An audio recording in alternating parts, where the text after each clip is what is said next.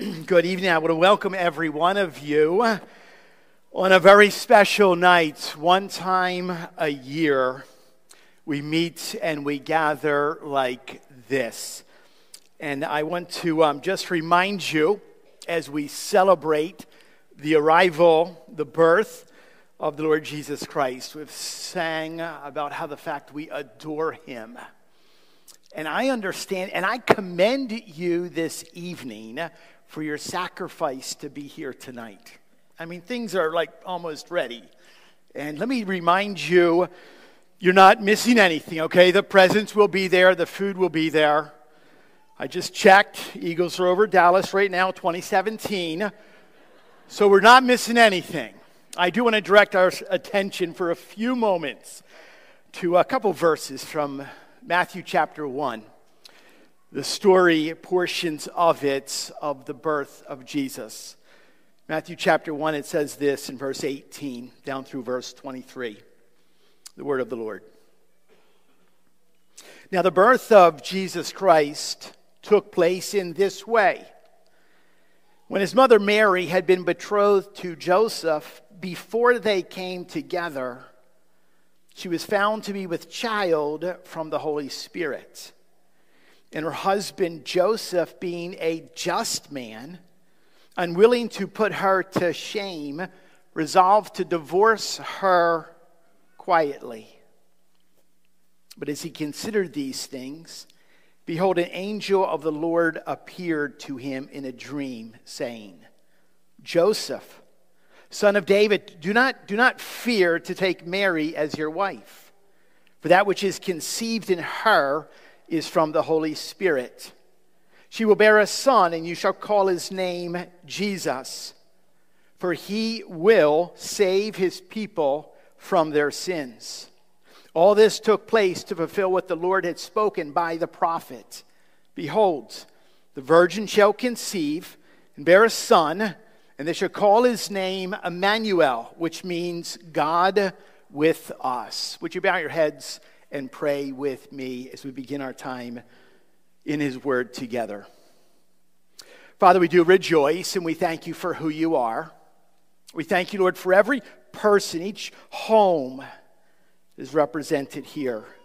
We thank you for your word that is open before us in the amazing story of the incarnation. And God, help us to be encouraged tonight about who Jesus is and about what Jesus Christ has done for us. Speak to us. May we hear what you have for us to say. We ask this in the name of Jesus. Amen and amen. Now, it is no secret that if you were to measure Christmas by way of money spent, cards that have been sent, and food that is eaten, it far exceeds every other holiday.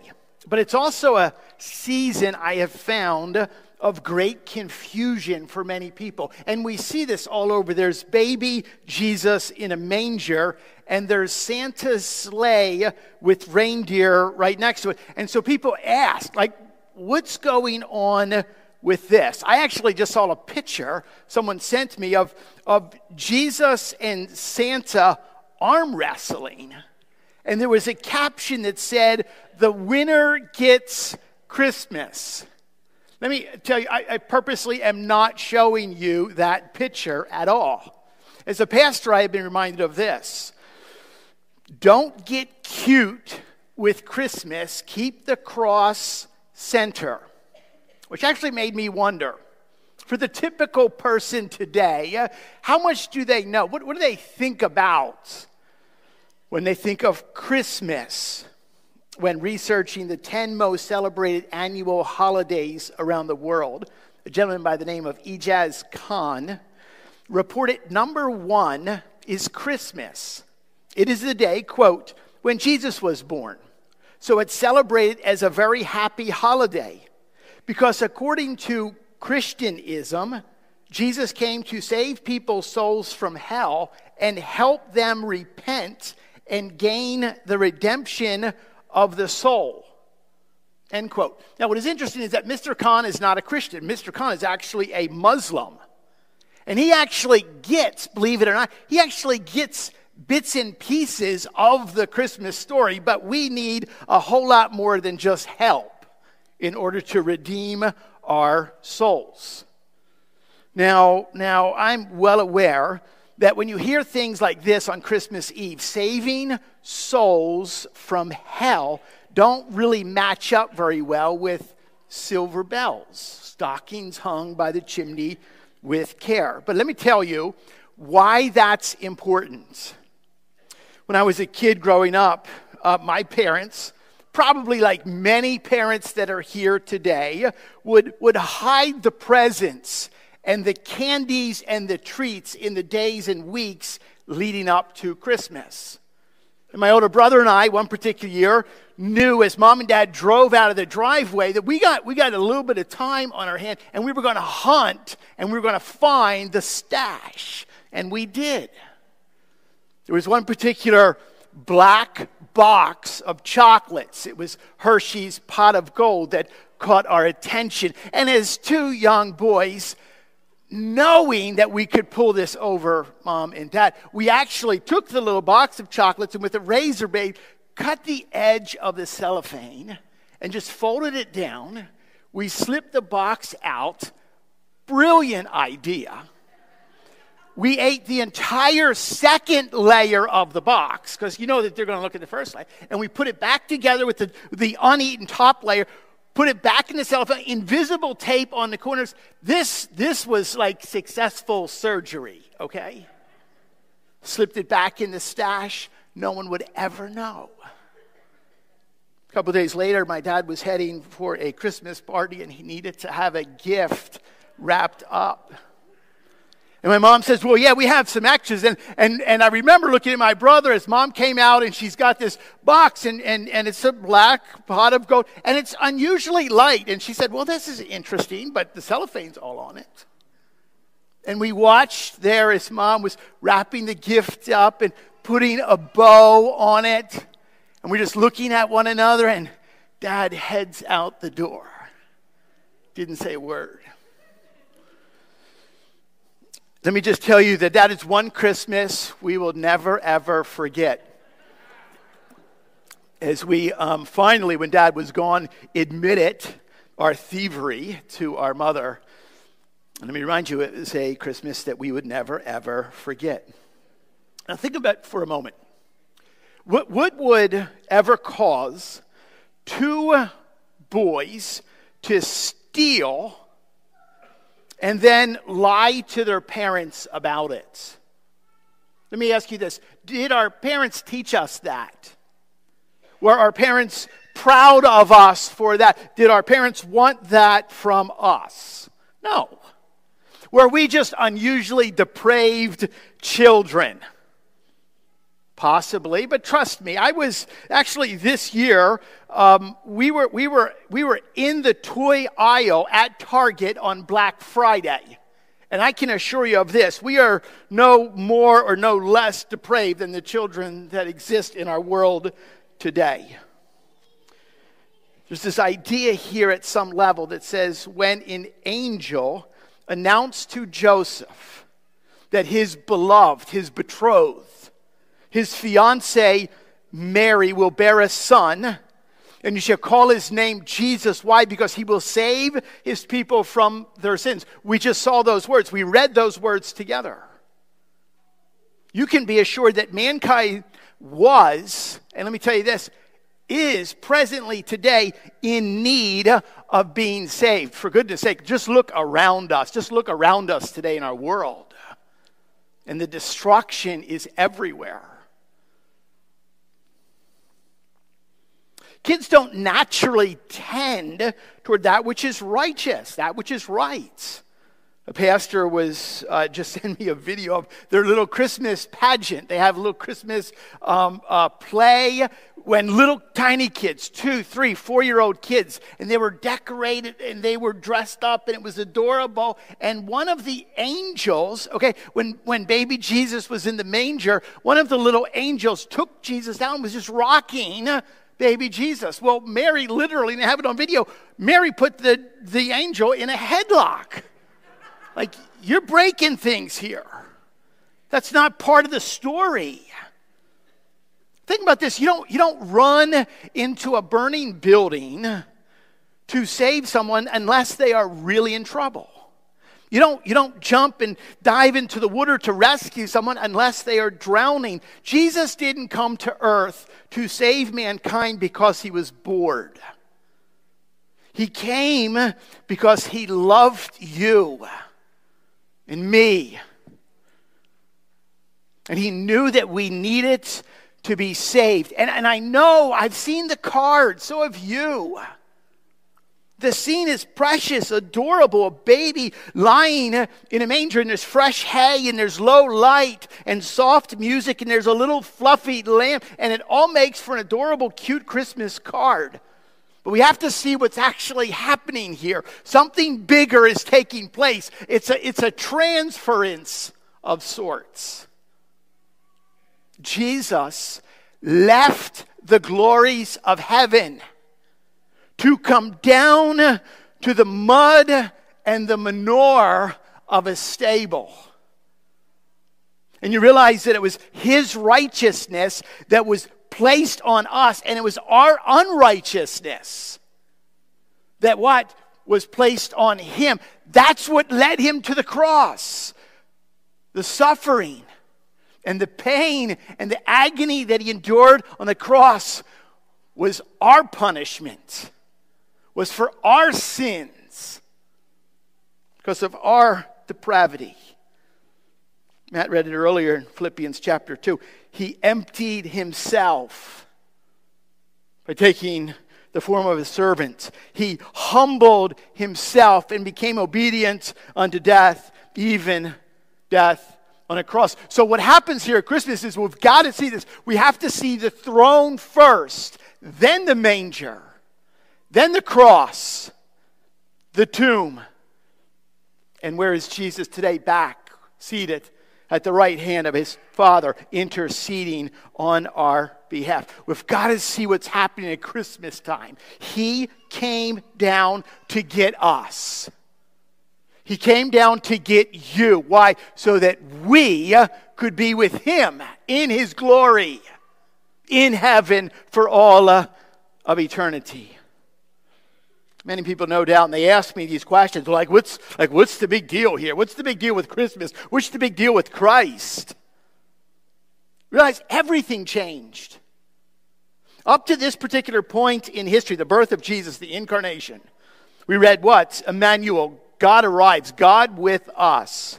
The only way that people could ever approach God was by proxy. Someone had to do it for them, a priest.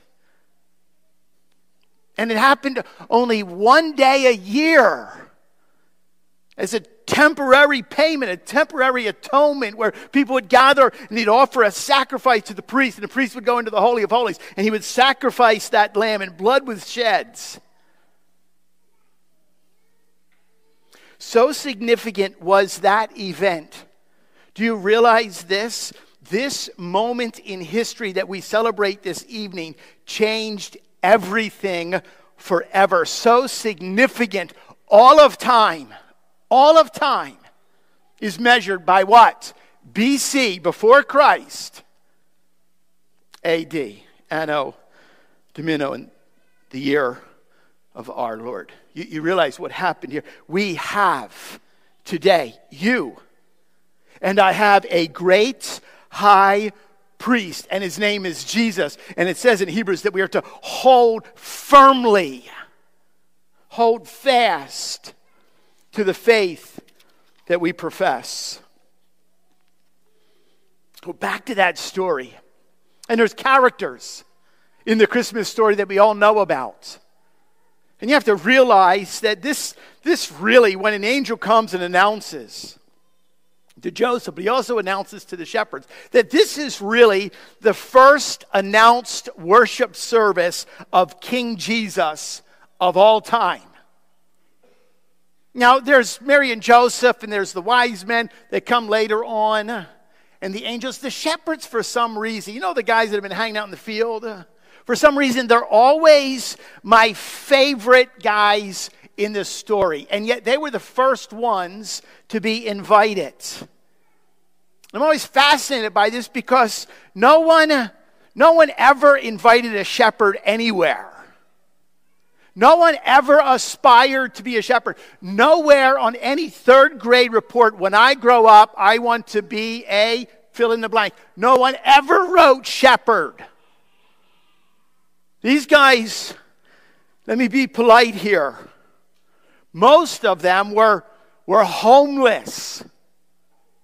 They had been convicts, they were down and outs, they were thugs. Most shepherds had that job simply because they were hungry. That's the reason they had that job.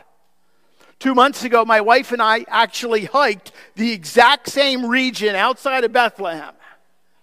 And let me tell you, it's not like you think it is. There's no lush green fields, okay? It's not Ireland, it's not Scotland.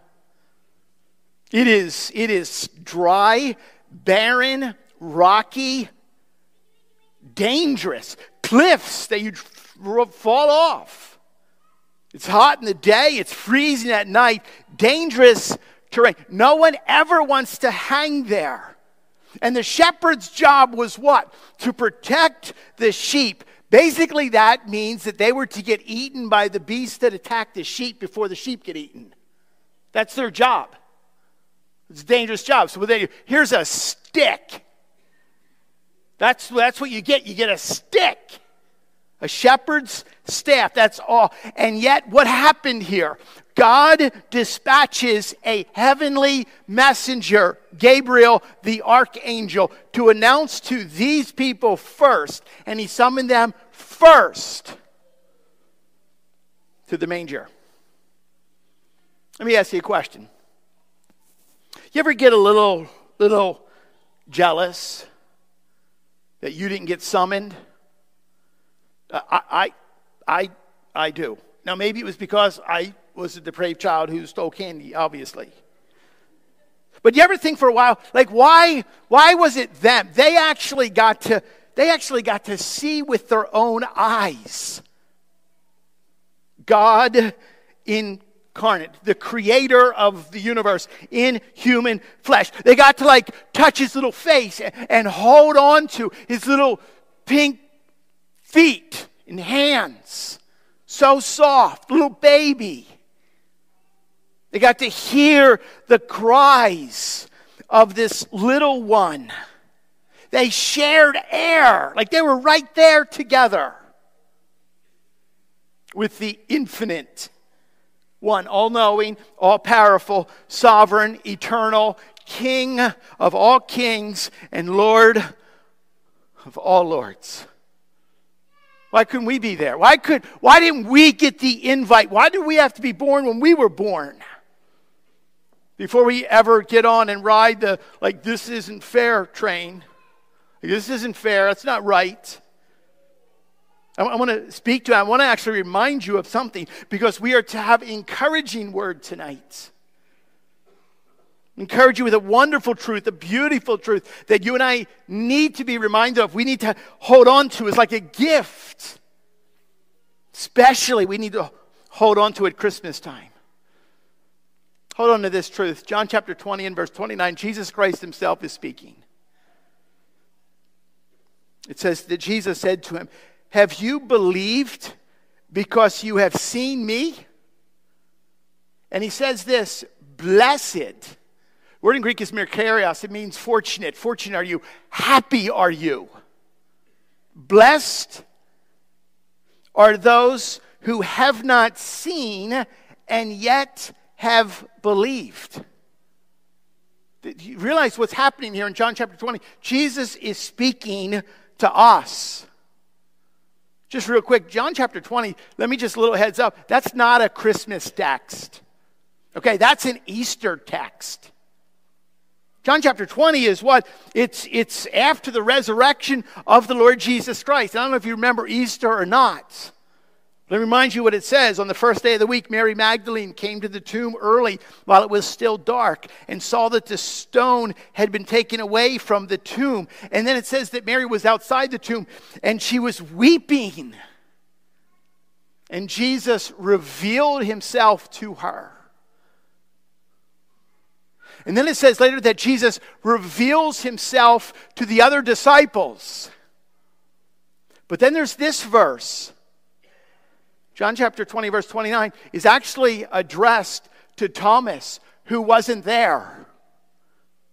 He somehow missed he missed it, and he wasn't there. He's, in a sense, Thomas is kind of like you and I. And Jesus eventually reveals himself to us, but he also gives this really, really strong.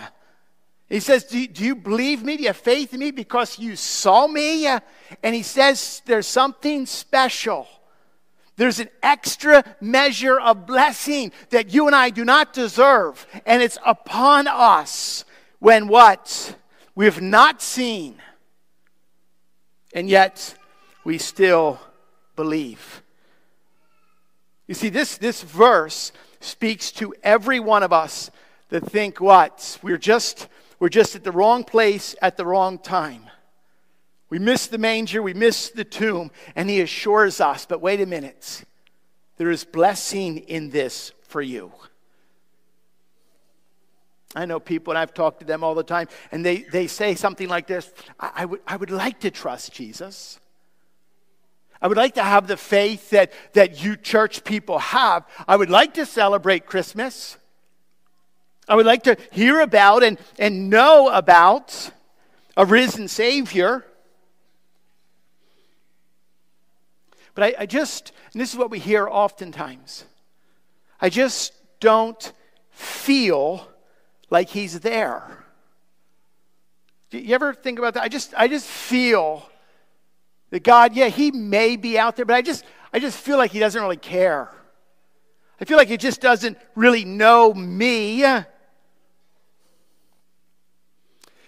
It's in that moment that I think many people sitting here this evening are saying, I just don't feel like I can trust Jesus with my life. God is offering an extra special blessing, a special place, a unique promise to those of us who are here today that think maybe you have missed out on something. The Apostle Paul says it like this: we are to walk by faith and not by sight, in 2 Corinthians chapter 5. You realize that we are to what? We're to seek our unseen Savior by faith. And let me assure you of this, that faith can only come from the Holy Spirit himself. So what has to happen here? What is this like? What does that have to do with like it's Christmas time and like let me out so I can go open my gifts and eat my food? Like so what?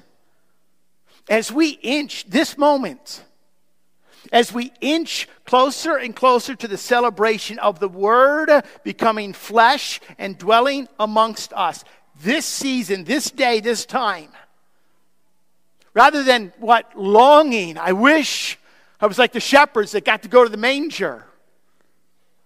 I wish I was like Mary Magdalene who saw Jesus after he rose from the dead at the tomb. Some of you feel guilty. I should have been at the foot of the cross. What we need to do this evening is turn our eyes heavenward.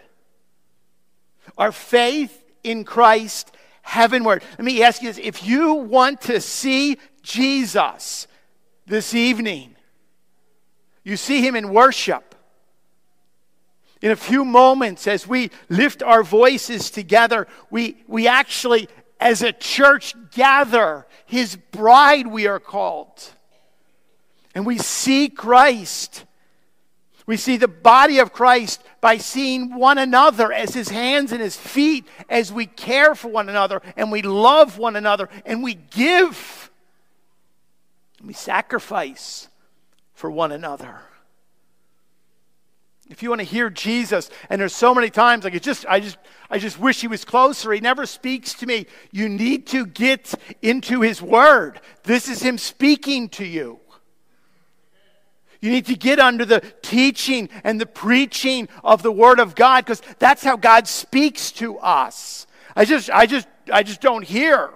How do you have such faith? Because when you're in the Word, the Spirit gives to us the faith that we need. If you want to know Jesus, we go back to the very place that we began. We acknowledge the fact that we are sinners in need of a Savior, and that Savior is the Lord Jesus Christ.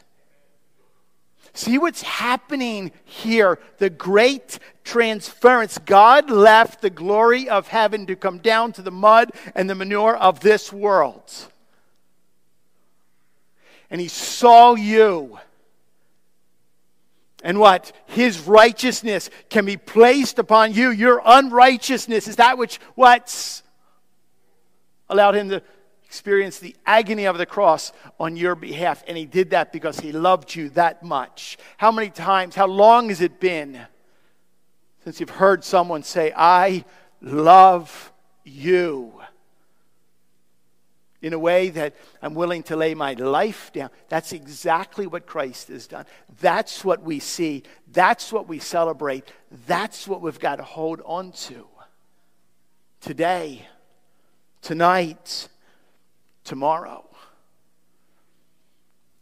I would encourage you, if you don't know the Lord Jesus Christ as your Lord and Savior, God's Word actually says that today is the day of salvation.